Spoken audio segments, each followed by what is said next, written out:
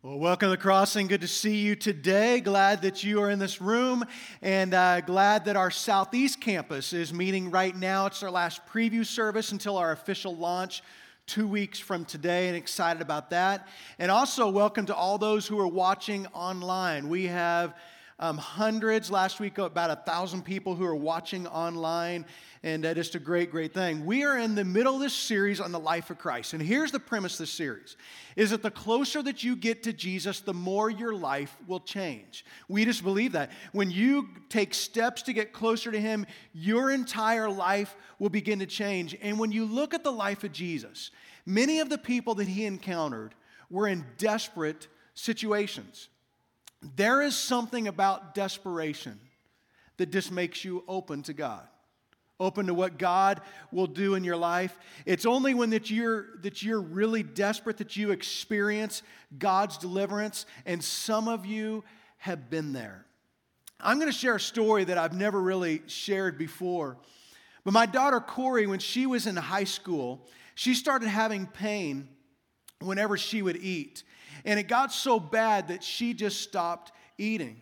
We started seeing doctors and specialists, and she lost 15 pounds until they discovered that her gallbladder was bad.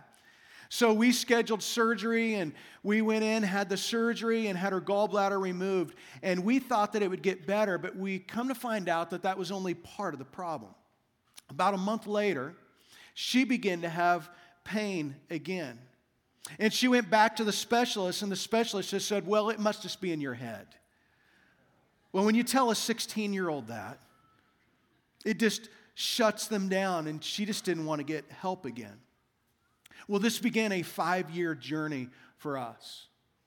She went to 3 different doctors in Las Vegas and took numerous, sometimes very, very painful tests. Changed her diet, and then finally, just through some help of some doctors and some people at this church, she was accepted into UCLA Medical Center to go see some of the top specialists in the country. And so we would travel back and forth to appointments and tests at UCLA.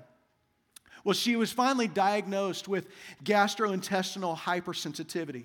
Basically, the wrong messages were getting sent to her nervous system. So think like a stroke patient, a stroke victim, has the wrong messages being sent. It was the same type of thing, and her brain was sending these messages to her nervous system that were just causing unbearable pain. And she was in pain every single day.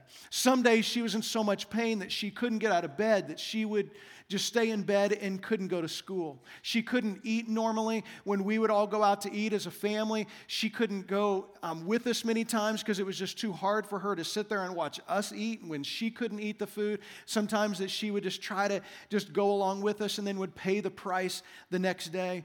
And I remember what she said to us. She said, maybe everybody feels this pain and I just can't handle it. She just had given up hope.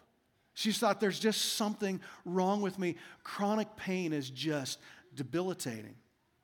Well, she started going to college in California and trying to navigate this. And I was actually in California when she was rushed to the emergency room. And so I met her over at the emergency room, and they were trying to figure out what was going on. They began to manage her pain and trying to figure out what was wrong here. But the problem with her disease is that there is no cure. There is just nothing. It's just management. It's pain management. And sometimes you're able to manage it better than other times. Well, when Darla and I were in Israel for the first time in 2011, we went to the Wailing Wall. And I remember going to the Wailing Wall, and each of us, we had written prayers on a piece of paper, and we put them in the wall. It's where the original temple was that Jesus was at. And we went to the Wailing Wall, and we just prayed that God would heal our daughter. I remember standing at the pool of Bethesda, where Jesus healed a man who didn't even ask to be healed. And it was really a difficult place for Darla. Because we're at this place, she says, Jesus healed a man who didn't even ask to be healed. Why won't He do this for us? And it was just a difficult journey.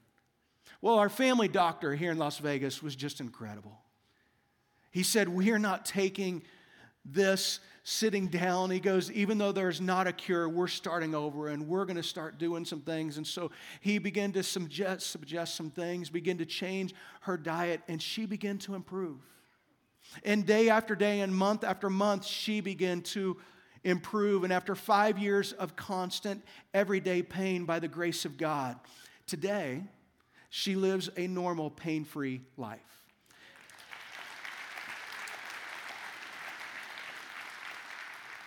And as we were all talking about this week, because I wanted to share it with you, and I got permission from Corey to share this journey with you, even though the doctor said that she would not get better, we're confident that the Lord healed her.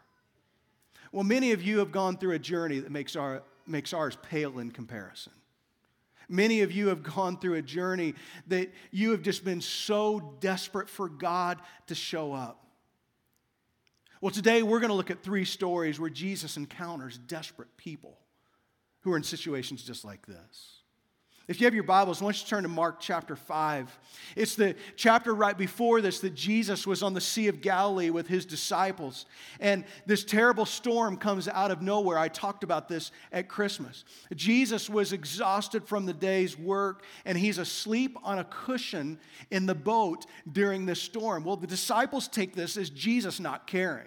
You know, they're like, Jesus, don't you care? Because this is really the answer, the question that we have for Jesus when we go through things like this. Don't you care? Don't you care what we're going through? And Jesus gets up and he wipes the sleep out of his eyes and he just says, peace, be still. And the wind and the waves calm down. And the disciples ask, who is this? And that is the key question that Mark wants to answer for us in his gospel. Who is this? Because Mark's agenda in writing the gospel is to establish the identity of Jesus. And what we've seen so far in the identity of Jesus is he has the authority to forgive sins. That Jesus has the authority over religion. See, that Jesus has authority over nature. The wind and the waves, they obey him. And today we're going to see Jesus' authority over demons, disease, and death. And these 3 stories, they are back to back to back. And we're going to start in Mark chapter 5, beginning in verse 1. It says, they went across the lake to the region of the Gerasenes. Now, I want you to kind of see this on a map because this will maybe help you. This map right here, you see, is the Sea of Galilee. Much of Jesus' miracles and his ministry happen around here. At the very top, you can see where it says Capernaum. That was Jesus' hometown. Now, Jesus is getting in the boat. He's in the middle of the Sea of Galilee during the storm, and they're heading over here where it says Gergesa. If you see that on the eastern side, this is where Jesus is heading. Now, this is the area called the Decapolis. This is the 10 cities. And the disciples had to be thinking, why are we going over here, Jesus? We're not supposed to be over here because this was considered enemy territory. This is where they had pagan temples, that they practiced violence in every kind of sexual expression. It was dark and evil and oppressive and demonic, and no good Jew would have ever gone to this side of the Sea of Galilee. Well, in this story right here, it's somewhere between 9 o'clock and midnight, so it's dark outside. Verse 2, it says, when Jesus got out of the boat, a man with an impure spirit came from the tombs to meet him. This man lived in the tombs, and no one can bind him anymore, not even with a chain. For he had been chained hand and foot, but he tore the chains apart and broke the irons on his feet. No one was strong enough to subdue him. Night and day among the tombs and in the hills, he would cry out and he would cut himself with stones. Not only was he chained up all the time, but he didn't wear any clothes. He had not lived in a house for a long time, and he was so violent that people knew that they needed to stay away from him, and he was in a desperate situation. And everyone around him was desperate as well. Verse 9, then Jesus asked him, what is your name? My name is Legion, he replied, for we are many. And he begged Jesus again and again not to send them out of the area. Now, this is interesting what Jesus asked him. He asked him his name. He said his name is Legion. Now, this is a loaded word in this story because this term refers to a unit in the Roman army, and it consisted of 6,000 men. Now, I don't know if this means that there was 6,000 demons, but we know that there were many. And then in verse 11, it says, a large herd of pigs was feeding on the nearby hillside. The demons begged Jesus, "Send us among the pigs, allow us to go into them."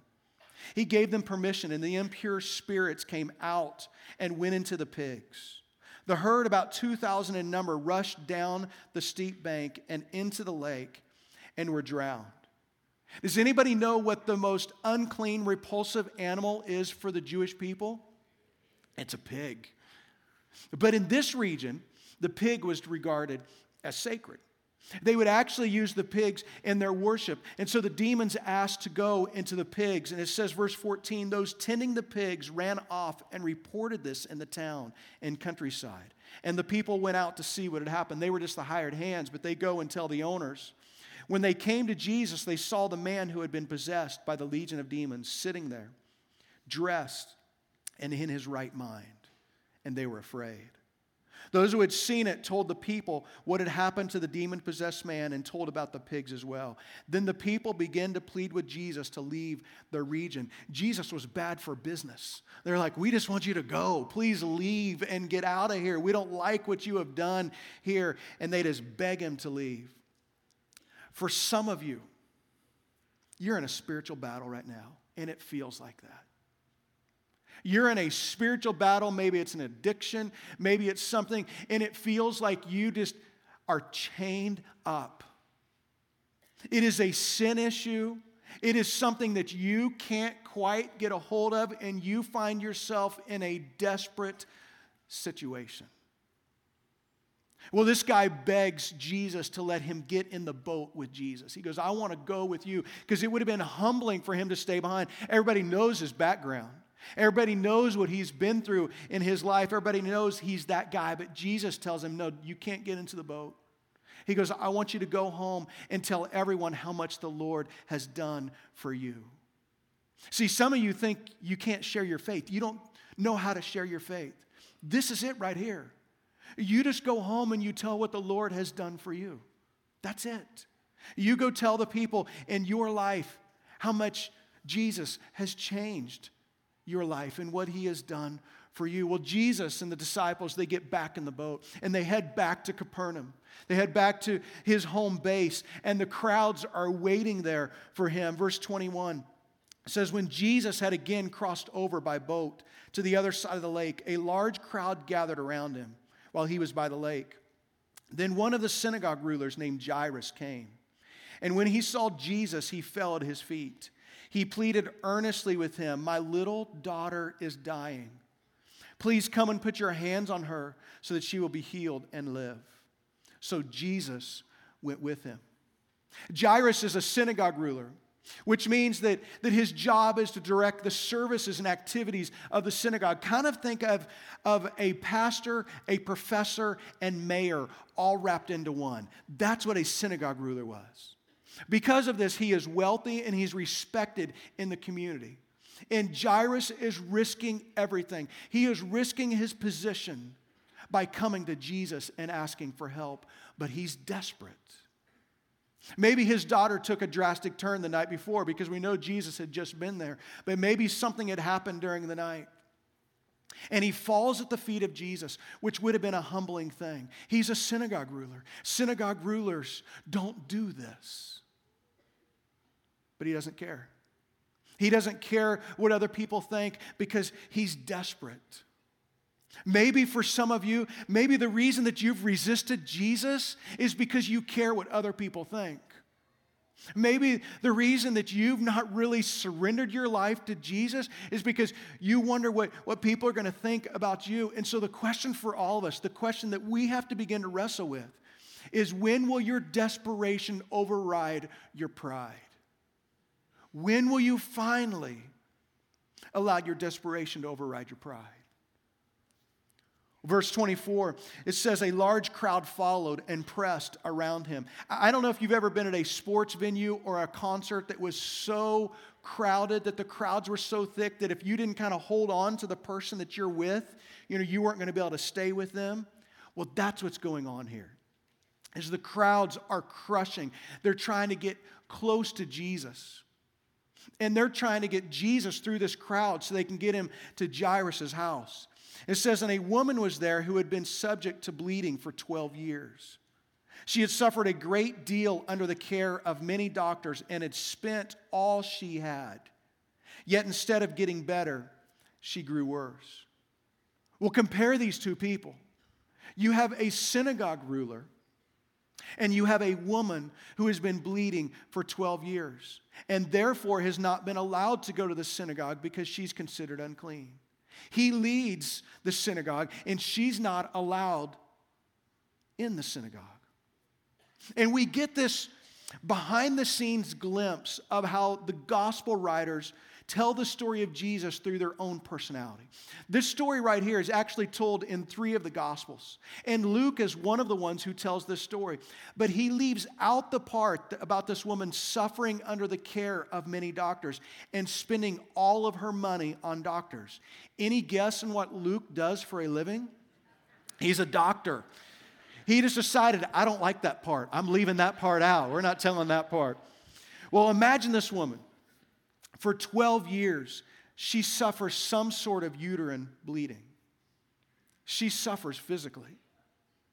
And she suffers financially. She's lost all of her money. Maybe at this stage of her life, maybe she's a beggar. We don't know.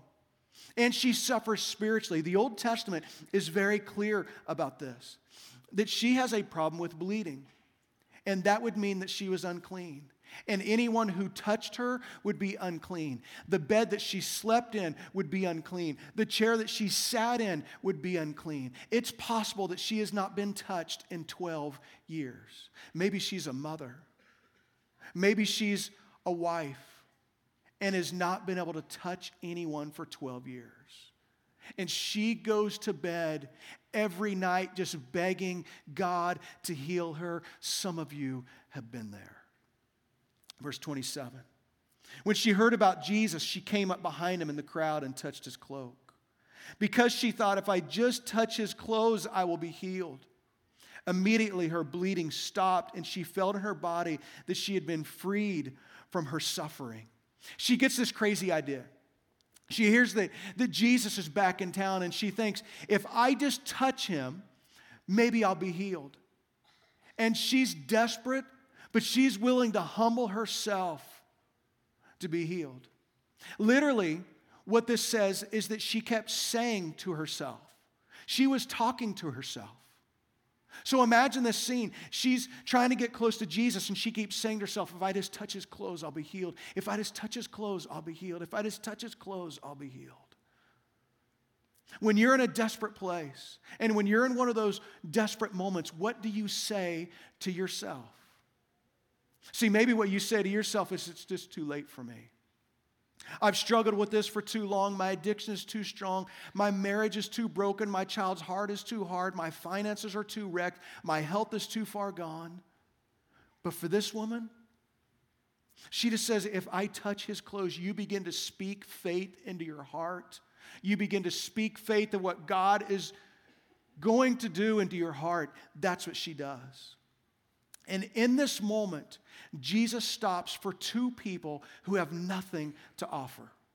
Jairus, the synagogue ruler, has nothing to offer. I mean, what's he going to offer Jesus? A better seat in the synagogue? He has nothing to offer. And here is this woman who has been bleeding for 12 years. She's considered unclean. She has nothing to offer.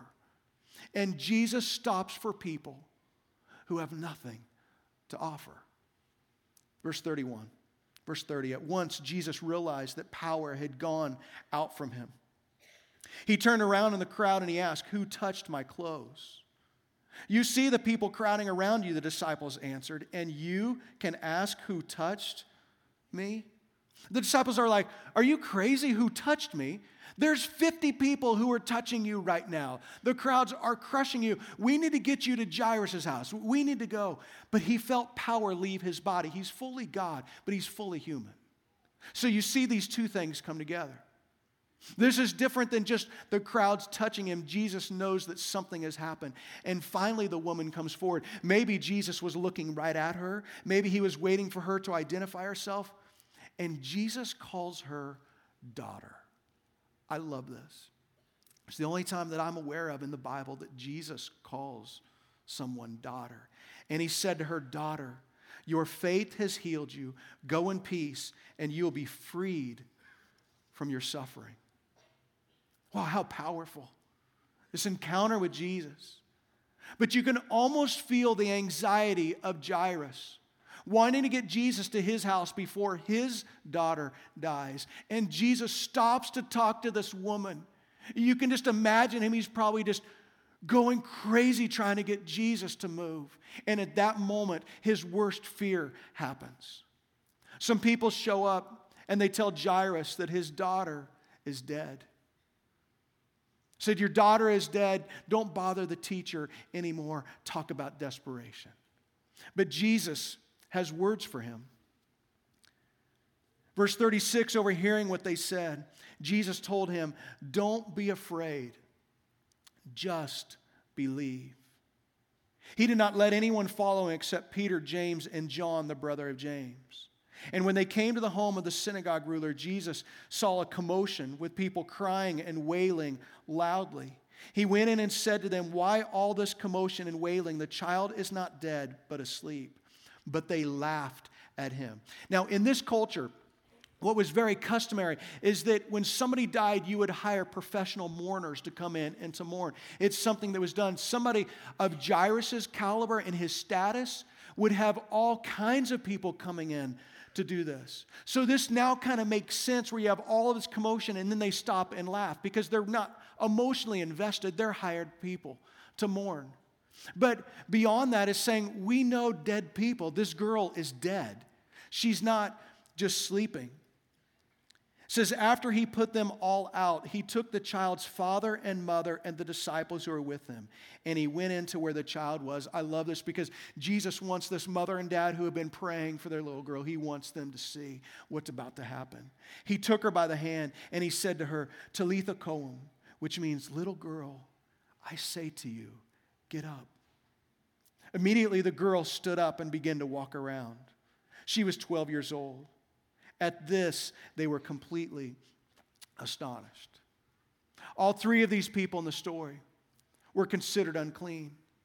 The man with the evil spirit, the woman bleeding, and a dead girl, and Jesus touches every one of them, and none of them go unnoticed.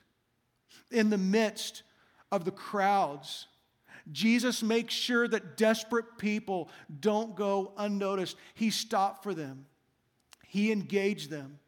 See, following Jesus means that desperate people don't go unnoticed. So let me just speak some faith into you.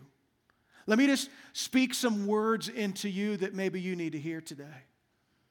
Just because the doctors can't do it doesn't mean that Jesus can't do it. And just because you can't fix it doesn't mean that Jesus can't fix it. And just because you can't heal your marriage doesn't mean that Jesus can't heal your marriage. And just because you've not been able to overcome that addiction doesn't mean that Jesus can't overcome that addiction. And just because you haven't gotten married doesn't mean that you won't get married. And just because you haven't been able to have a child doesn't mean that you won't have a child. And just because you haven't been healed doesn't mean that you won't be healed. See, you begin to tell yourself of God's faithfulness into your life. And here's this bottom line. Is that when your desperation overrides your pride, you are a candidate for God's deliverance. See, sometimes it's just our pride that stands in the way. We don't want to be noticed. And what we see is when your desperation overrides your pride, you become a candidate for God's deliverance. Does God always show up the way we want? Well, of course not. I've done too many funerals. I've stood beside too many hospital beds. I've counseled too many people to believe that my desire is always God's desire. But following Jesus means that desperate people don't go unnoticed. And at a place like the Crossing, there's a lot of people who find themselves in desperate situations. We get dozens of prayer requests that come in every single week. Let me just read a few of these that have recently come in. It says, our son has been in the ICU for 5 days now and desperately needs prayer. He's in a semi-coma. He responds to pain, but will not wake up and respond to any commands. My family is heartbroken, and I just thought I would reach out for more prayer. We sure do need it. We've been praying. Our oldest son has been sick and undiagnosed for the past 4.5 years. At this point in time, his doctors believe that he has Crohn's disease. We've been through so many tests and labs and surgeries and biopsies that I feel like our heads are spinning at times.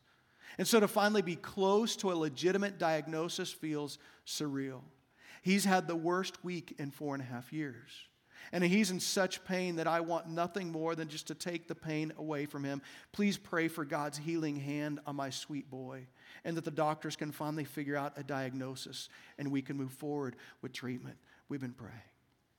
Tammy, it's not her real name. Tammy is working so hard to overcome her addictions, and there seems to be these constant obstacles in her way. She knows it's Satan, but she knows the God she serves is stronger and loves her and wants her well. Please pray she remains strong and that God will open up doors to treatment. Another woman writes, I've walked away from my marriage after trying so hard, and now more than ever I need God's help finding my way back to my husband and mending it. Another one says, Lord, repair my anger. Confusion and weariness during this time light my path. My teenage daughter ran away from home and has been gone for 2 months. People were desperate then. People are desperate now. I've read hundreds, perhaps thousands of these over the years. And what I can tell you for certain is that you are surrounded by desperate people. And my prayer is that in this place no one goes unnoticed. We're going to be doing something that we don't do very often. We're going to have a chance for anyone who needs prayer to be prayed for. Let me tell you what's going to happen. I'm going to pray. And then Michelle's going to come out and she's going to sing one song. And we're going to have pastors and elders and prayer people on the sides here for anyone who wants to be prayed for.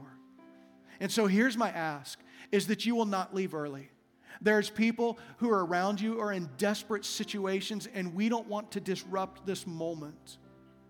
So Michelle's going to come out and she's going to sing a song. And then I'm just going to invite you, anybody who wants to be prayed for can be prayed for.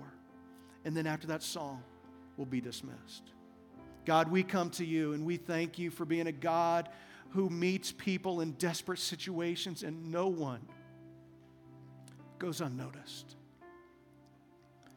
So God, we just pray that you would meet us where we are.